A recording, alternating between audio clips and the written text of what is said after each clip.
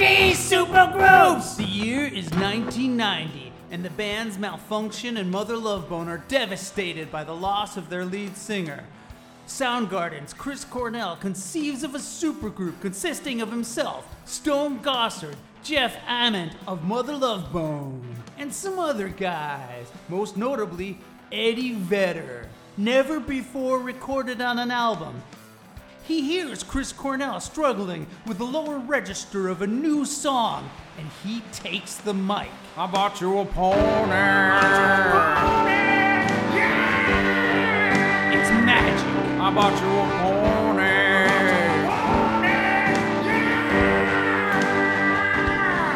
The lyrics are later changed to I'm Going Hungry, and rock and roll is changed forever.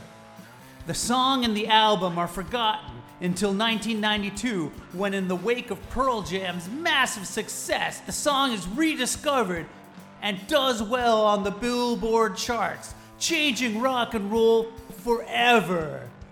And that is it for Temple of the Dog, until 1996, when the band briefly reconvenes to record a song for a Halloween-themed compilation album written for easily frightened children. I've got a pumpkin.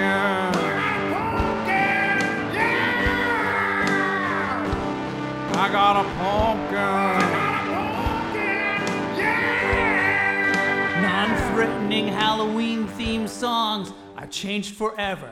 And that is it for Temple of the Dog until 2016, when the band reunites for its first tour ever. And then, that is it for Temple of the Dog until 2018, when it is realized that there are no songs celebrating Martin Luther King Jr. Day that haven't been written by Stevie Wonder. To rectify this situation, the band gets together one more time, using reanimation technology to bring back the now dead Chris Cornell for one last song. It's Martin Luther King Jr. Day.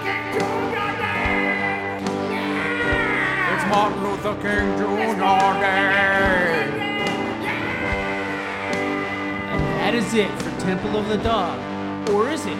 What does the future hold? I don't know. Next on 90s Supergroups, the three tenors will change rock and roll forever. I've got a pumpkin.